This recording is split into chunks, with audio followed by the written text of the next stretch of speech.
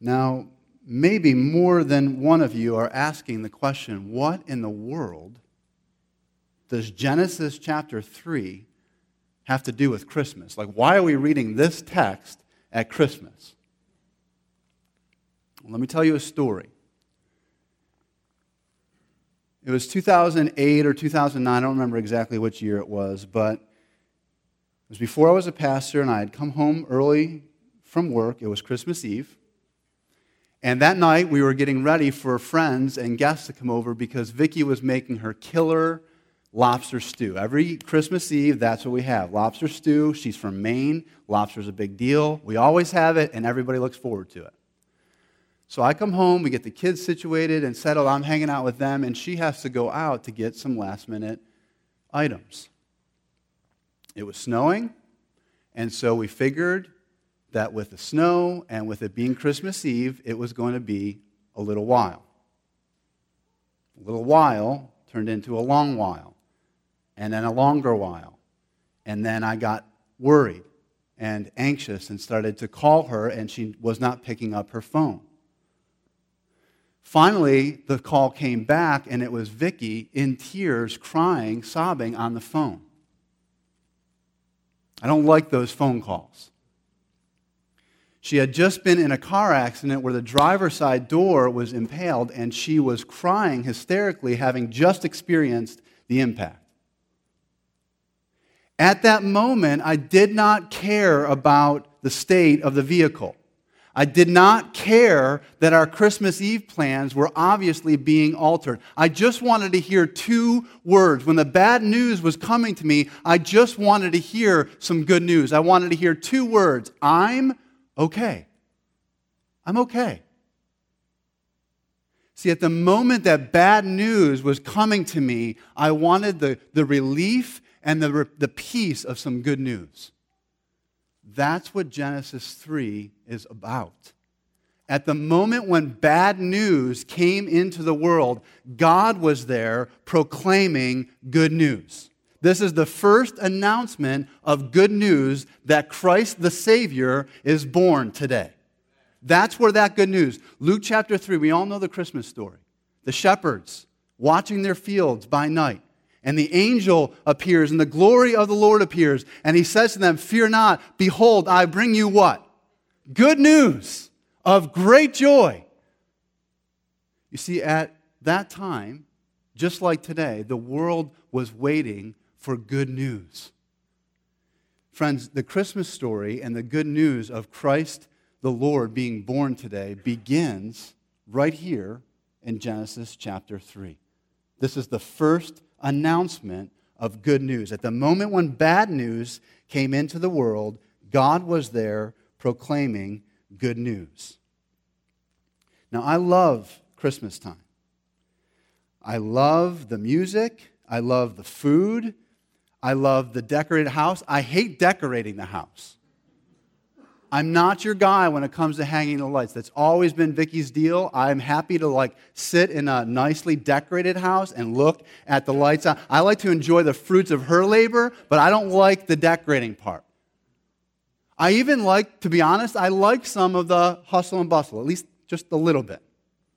I like being out and shopping, and people are generally speaking. I don't get the angry shoppers that are trying to run me over, but generally speaking, I like being a little bit in the hustle and bustle. But of all that takes place during this time, of all the things that I enjoy, the place that I enjoy it the most, when I really slow down enough to think about it, is when I realize all of these blessings that we experience come to us, the good things that we enjoy this time of year and throughout the year, those all come to us through the good news that God and man are reconciled.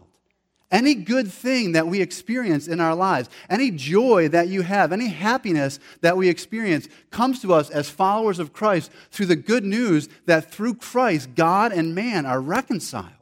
He's not at enmity with us anymore. God's curse is not upon those who are in Jesus Christ. And so the peace of God that I enjoy and the happiness that I enjoy through material things comes to me through the good news of Christ. And sometimes the good news is accentuated by bad news. Good news is seen to be good news when it's contrasted by or accentuated by bad news, which is what we experience here in Genesis chapter 3. We see some bad news. There's bad news in the world. Satan and sin and hostility and temptation and giving in to temptation. Friends, those things are still very much a part of our world today. We're aware of them. All is not well. The bad news is that these things are still a part of our common experience. We're not all coming in here happy this morning. There's still bad news in the world. In order to truly rejoice in and experience the power of the good news, we first have to consider some bad news. Here we find that we have a very crafty, a very subtle, a very strategic enemy. The bad news is he's still active with the same strategies in our lives today. There's no explicit mention of Satan in this text, but when we start to put our Bibles together, we know that that's exactly who's spoken of here. Look at verse 1. Did God actually say? Now if you're like me, like to read like a sinister, evil, raspy voice there. Did God actually say? That's not what's happening here. That's not how Satan ever comes to you and I. This is a feigned expression of surprise and shock. It's a genuine expression, feigned, false. It's a genuine expression of shock. Like, did God actually say this? Like, how could he? How could God love you and yet impose such limitation upon you? We never experienced that though, right? How could God love you and withhold from you? How could he impose such limitations upon you? Maybe you felt lonely recently, and you're asking the Lord for companionship. You're asking the Lord for friendship. You're asking the Lord for maybe restoration in your life, in your family. And that feeling of loneliness just confuses you. And in those moments, you're saying, God, what's up with this? This is not a bad thing that I'm asking for. A spouse or relational harmony or joy or peace through friendship and an experience of community. These things are not wrong, but you seem to be withholding them from me. How could you be loving and yet withhold something so precious to me, something that's good?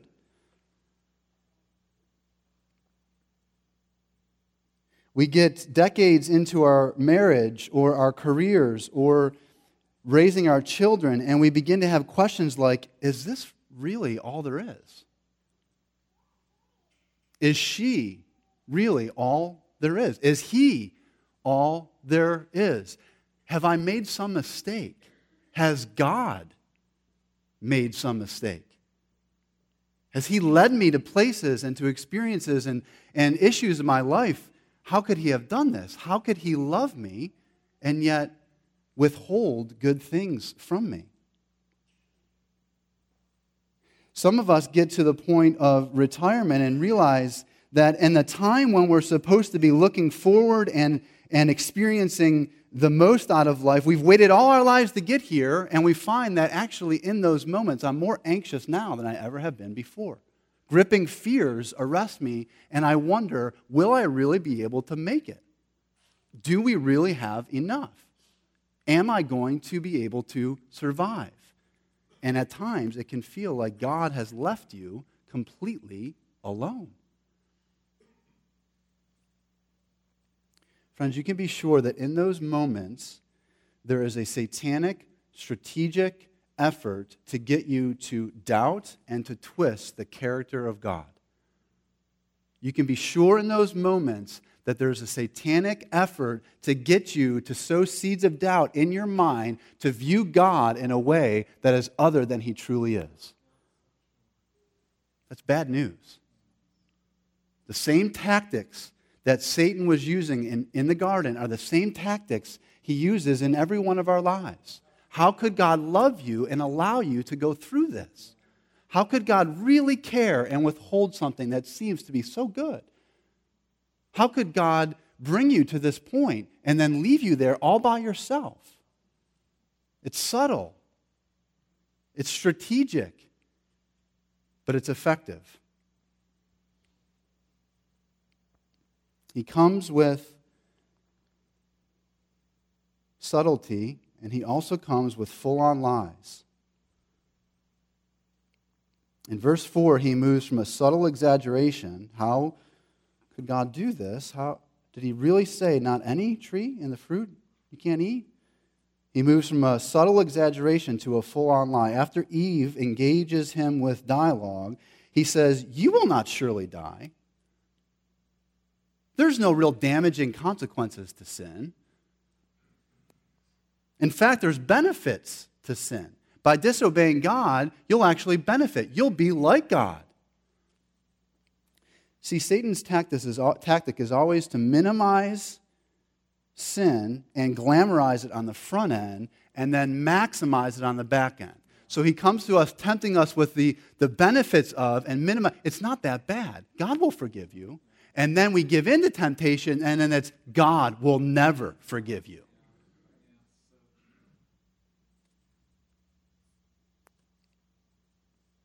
He claims to know the mind of God by saying that God is withholding something out of jealousy. God knows you'll be like Him. He's arrogantly presuming and exclaiming that he has knowledge of the mind of God. He does not.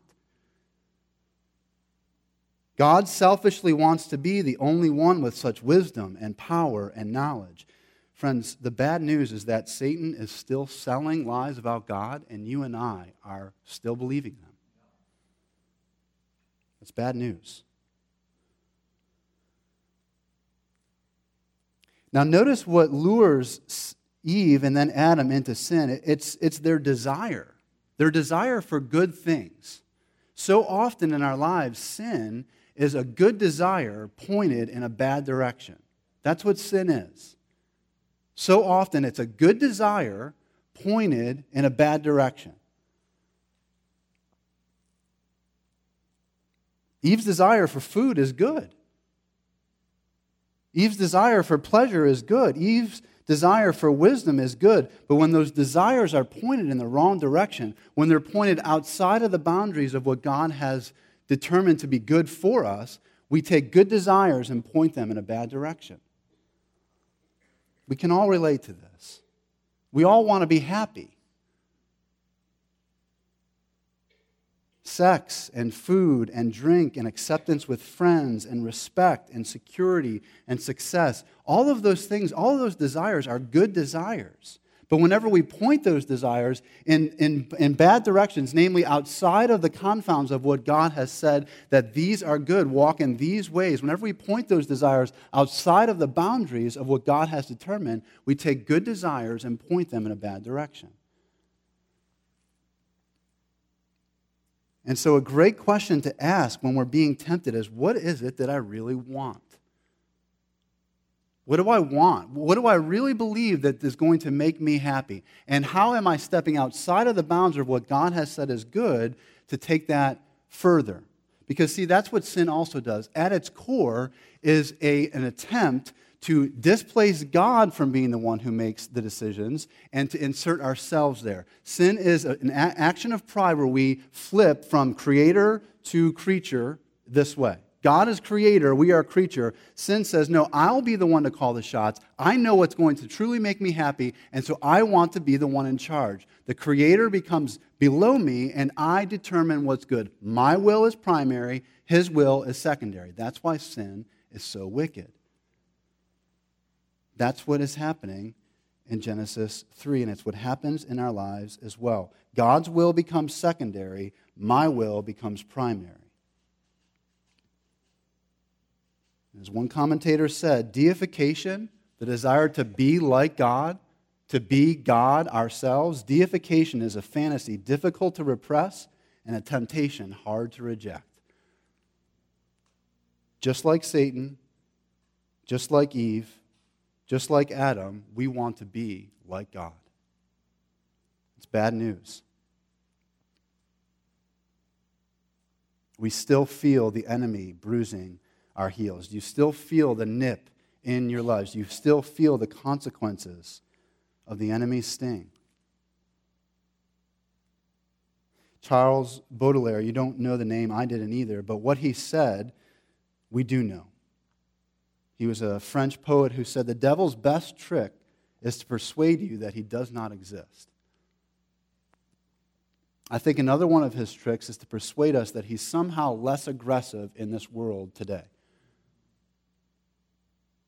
We see him like the Miami Dolphins, who have one of the worst records in the season in the NFL, but who don't back down. They actually come out to play. And I know for you Eagles fans, it's a little too soon.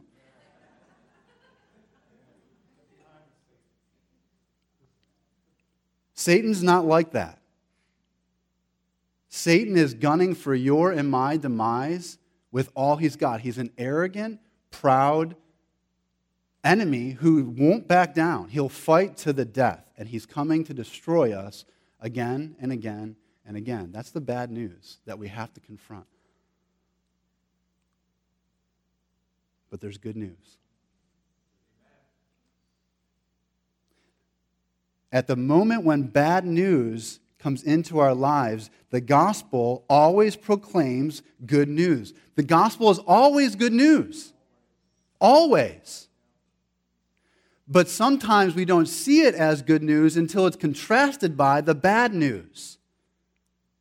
At the moment, I know that we come in here and the effects of the fall are being experienced in our lives. Sin and temptation and death and disease and sickness and confusion and marital trials and family trials and kids. I know all that. You know all that. At the moment when bad news comes into our life, God is there proclaiming good news. There is good news that supersedes the fall. There's good news that supersedes the curse. There's good news that our enemy is out to harm us and destroy us. Christ has come. Christmas reminds us that the head crusher has come.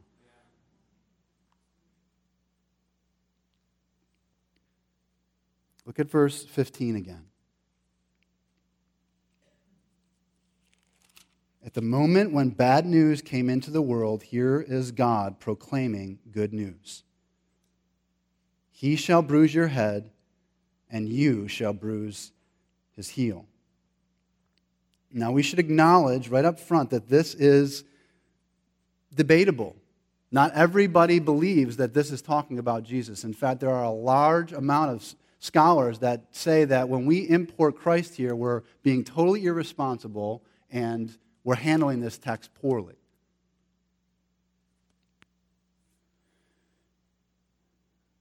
I'm not going to bore you with all those details, but let's just tackle two of them. First, the word translated here, bruise. In the ESV, you see it's used twice. 15b, he shall bruise your head and you shall bruise his heel. So if you read different translations, maybe you're reading the NIV and it says, he shall crush your head and you shall strike at his heel. So what they're saying is, hey, that's the same Hebrew word. When you import that type of language, one obvious fatal blow versus one non-fatal blow, you're importing something into the text that's not there. In the Hebrew, the word is the same, so you've got to use the same word, which is what the ESV does. The second thing that they might say is this idea of a masculine pronoun, the fact that it says, he shall bruise your head and you shall bruise his heel. In the Hebrew, that is neuter. There's no gender there, no masculine or feminine gender. It's neuter. So it literally says, it, and it shall bruise your head, and you shall bruise its heel. That's the literal translation. So what they're saying is, throughout church history, the Septuagint, the Greek version of our Old Testament, they inserted the masculine pronoun. They inserted the he because they're trying to import Christ from the New Testament into the Old, and you can't do that. Here's the point.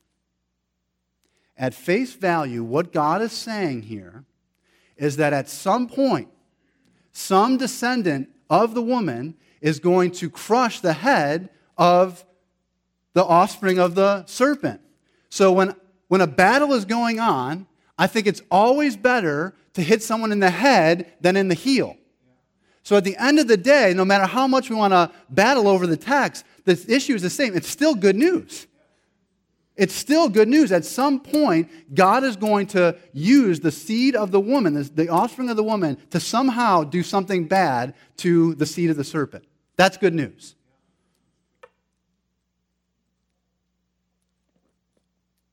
Now, when we start piecing our Bibles together, we start to see that it's unmistakable that this is talking about Jesus.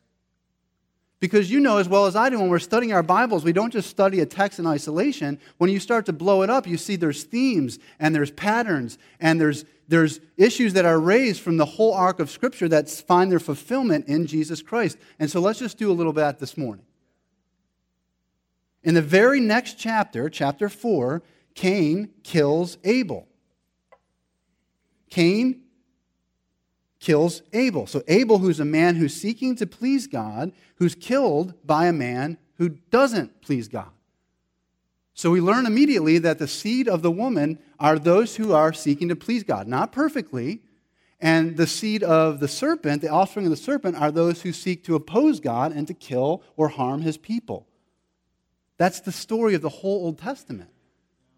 Andrew was reading it from it today. Esau is trying to persecute Jacob. Pharaoh tries to destroy Israel. God leads Israel out of Egypt and destroys and crushes the serpent's head. He destroys the armies of Egypt who are trying to pursue his people. Think of the time of the judges. The Canaanites are ruling over Israel, and God promises he's going to deliver them. And so Sisera, the commander of the Canaanite army, is drawn into battle and then flees from battle and finds his way to a tent of a woman named Jael. She gives him some milk. He lays down to rest. And what does she do? She drives a stake, a tent stake, through the guy's head. Like in the Bible, bad guys get broken heads. That's all a reference to Genesis chapter 3.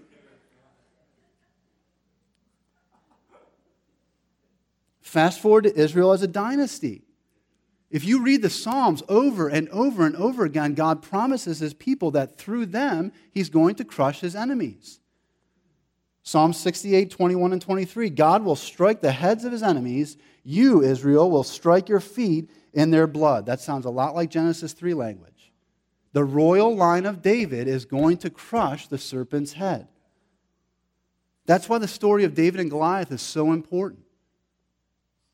When David, the offspring of the woman, goes against Goliath, the offspring of the serpent, who's opposing and ridiculing God's people, the hostility is there. David throws a rock at Goliath's head.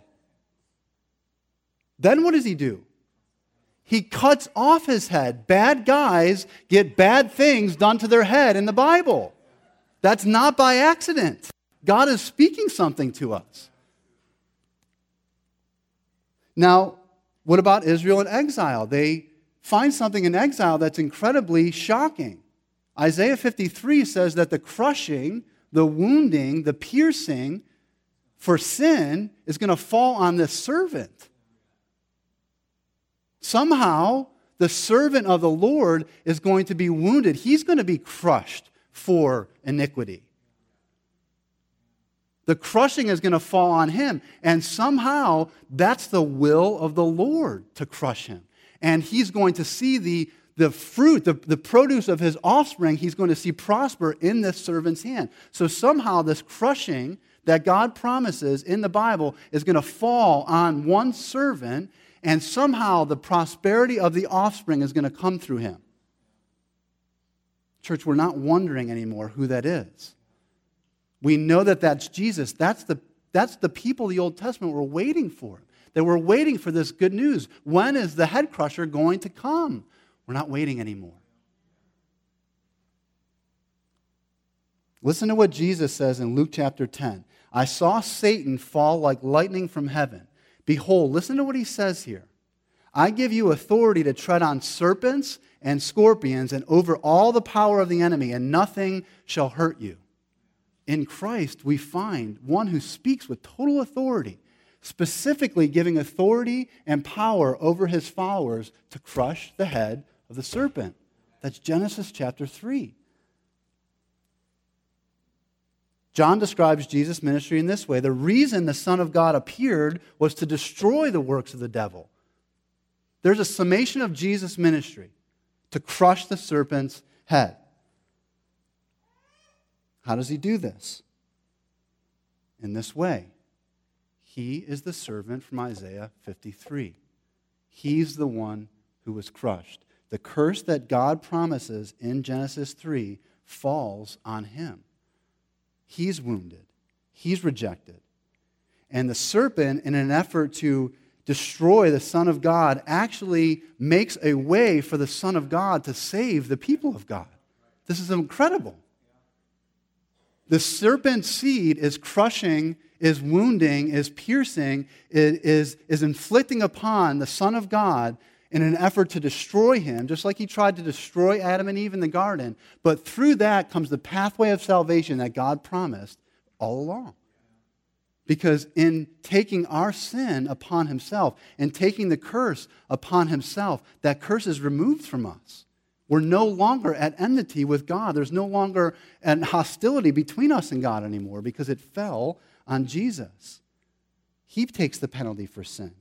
He rises from the dead. And then this is what Paul says. God, in so doing this, God disarms the rulers and the authorities and puts them to open shame by triumphing over them in Christ. So when Christ raises from the dead, he makes the devil and all of the devil's minions ashamed because the very act that they were seeking to destroy him with, he completely and totally routs them by.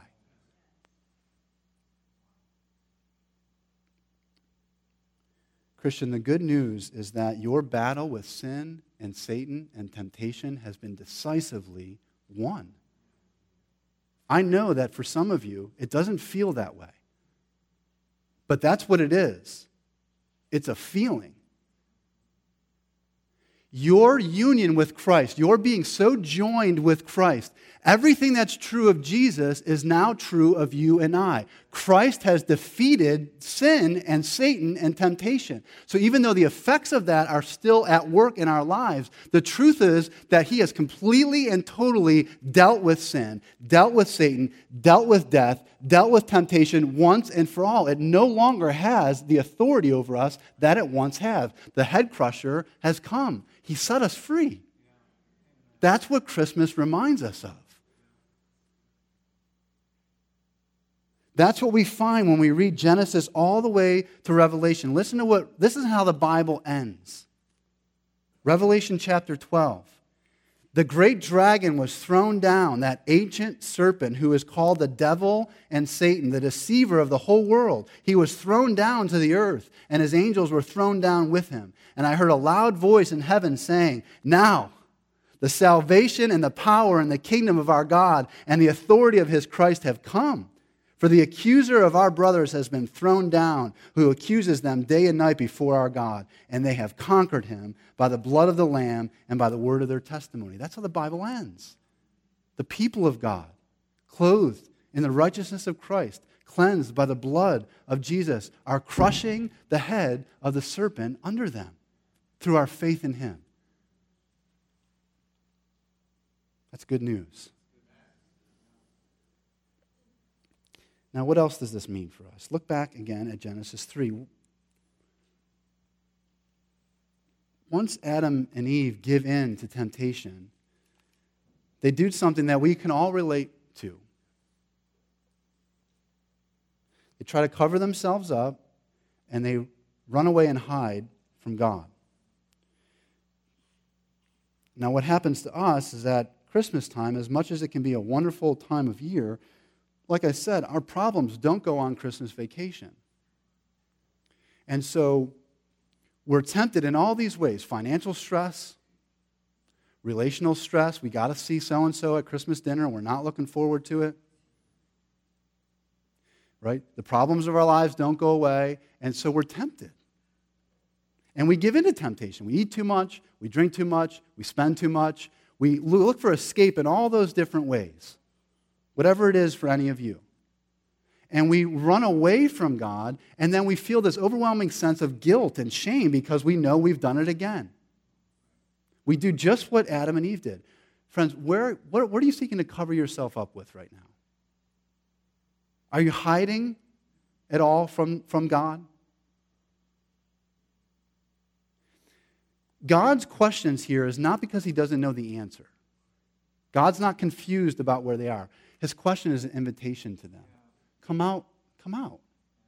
You don't have to hide yourself. You don't have to cover yourself. You don't have to hide from me anymore. In the same way that God came to his people in the garden, Jesus Christ at Christmas came to you. Come out. You don't have to go into hiding anymore. You don't have to deal with the shame anymore. You don't have to try to cover up that sin anymore. I know all about it. I know exactly where you are, and I've dealt with that sin. I've dealt with the shame. I've dealt with the disgrace. I know what you're dealing with. Come out. Come out into the light and be cleansed and be forgiven and be healed. He comes to offer us help at Christmas, friends. He comes to offer us grace and forgiveness, and he comes to us again and again and again and again. And so when Satan slithers into your life again and again, and he tempts you, and he entices you, and you give in to those things, and you seek to hide, and you seek in the shame to hide yourself and cover yourself up from God, you say back to him, yes, that's true, I have done it again, but Christ the head crusher has come, and he's clothed me in his righteousness, and he's covered me by the blood of Jesus Christ, and so I'm coming to him. I'm not running from him. I'm coming back to him once again to receive his grace and his mercy to walk anew. And when he comes with his lies and tries to make us anxious and fearful, yes, we know that those things are true. Yes, we know in ourselves we don't have the strength to battle those temptations. But we have things like Psalm 56. When I'm afraid, I will put my trust in you. Jesus, help me. Help me to put my trust in you and not to give in, not to be afraid, not to be anxious. Help me. He comes to help us. When we're feeling depressed, we go to Psalm 16. Preserve me, O God, for in you I take refuge. I can't lift my eyes for myself. Would you come? Would you help me to lift my eyes to the hills? Where does my help come? It comes from you. Jesus, help me. Come to be with me. Come near to me. I need you right now. When we're joyful, we pray Psalm 46. Thank you. I know more joy that they have when their grain and their wine abound. Jesus, you've come to give me that joy. In the face of this real temptation and struggles that we face, Jesus reminds us at his coming that he comes to help us. He's here to help us, and that's the good news of Christmas. Let me have the band return. You see, at the moment when bad news came into the world, at moments when bad news comes into our lives, God and the gospel are there proclaiming good news. Satan comes to kill and destroy, but Jesus comes to give life and to heal. Satan comes to us proud and arrogant. Jesus comes to us humble and gentle. Satan comes to hurt. Jesus comes to help.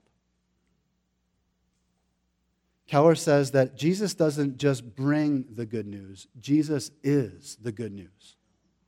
And so if we get Christ at Christmas, we get good news. He is the good news. He's the one that's dealt with our great enemy. He's dealt with our sin. He's even overcome death on our behalf. And so in this season, we remember him. We remember that the serpent's head has been crushed.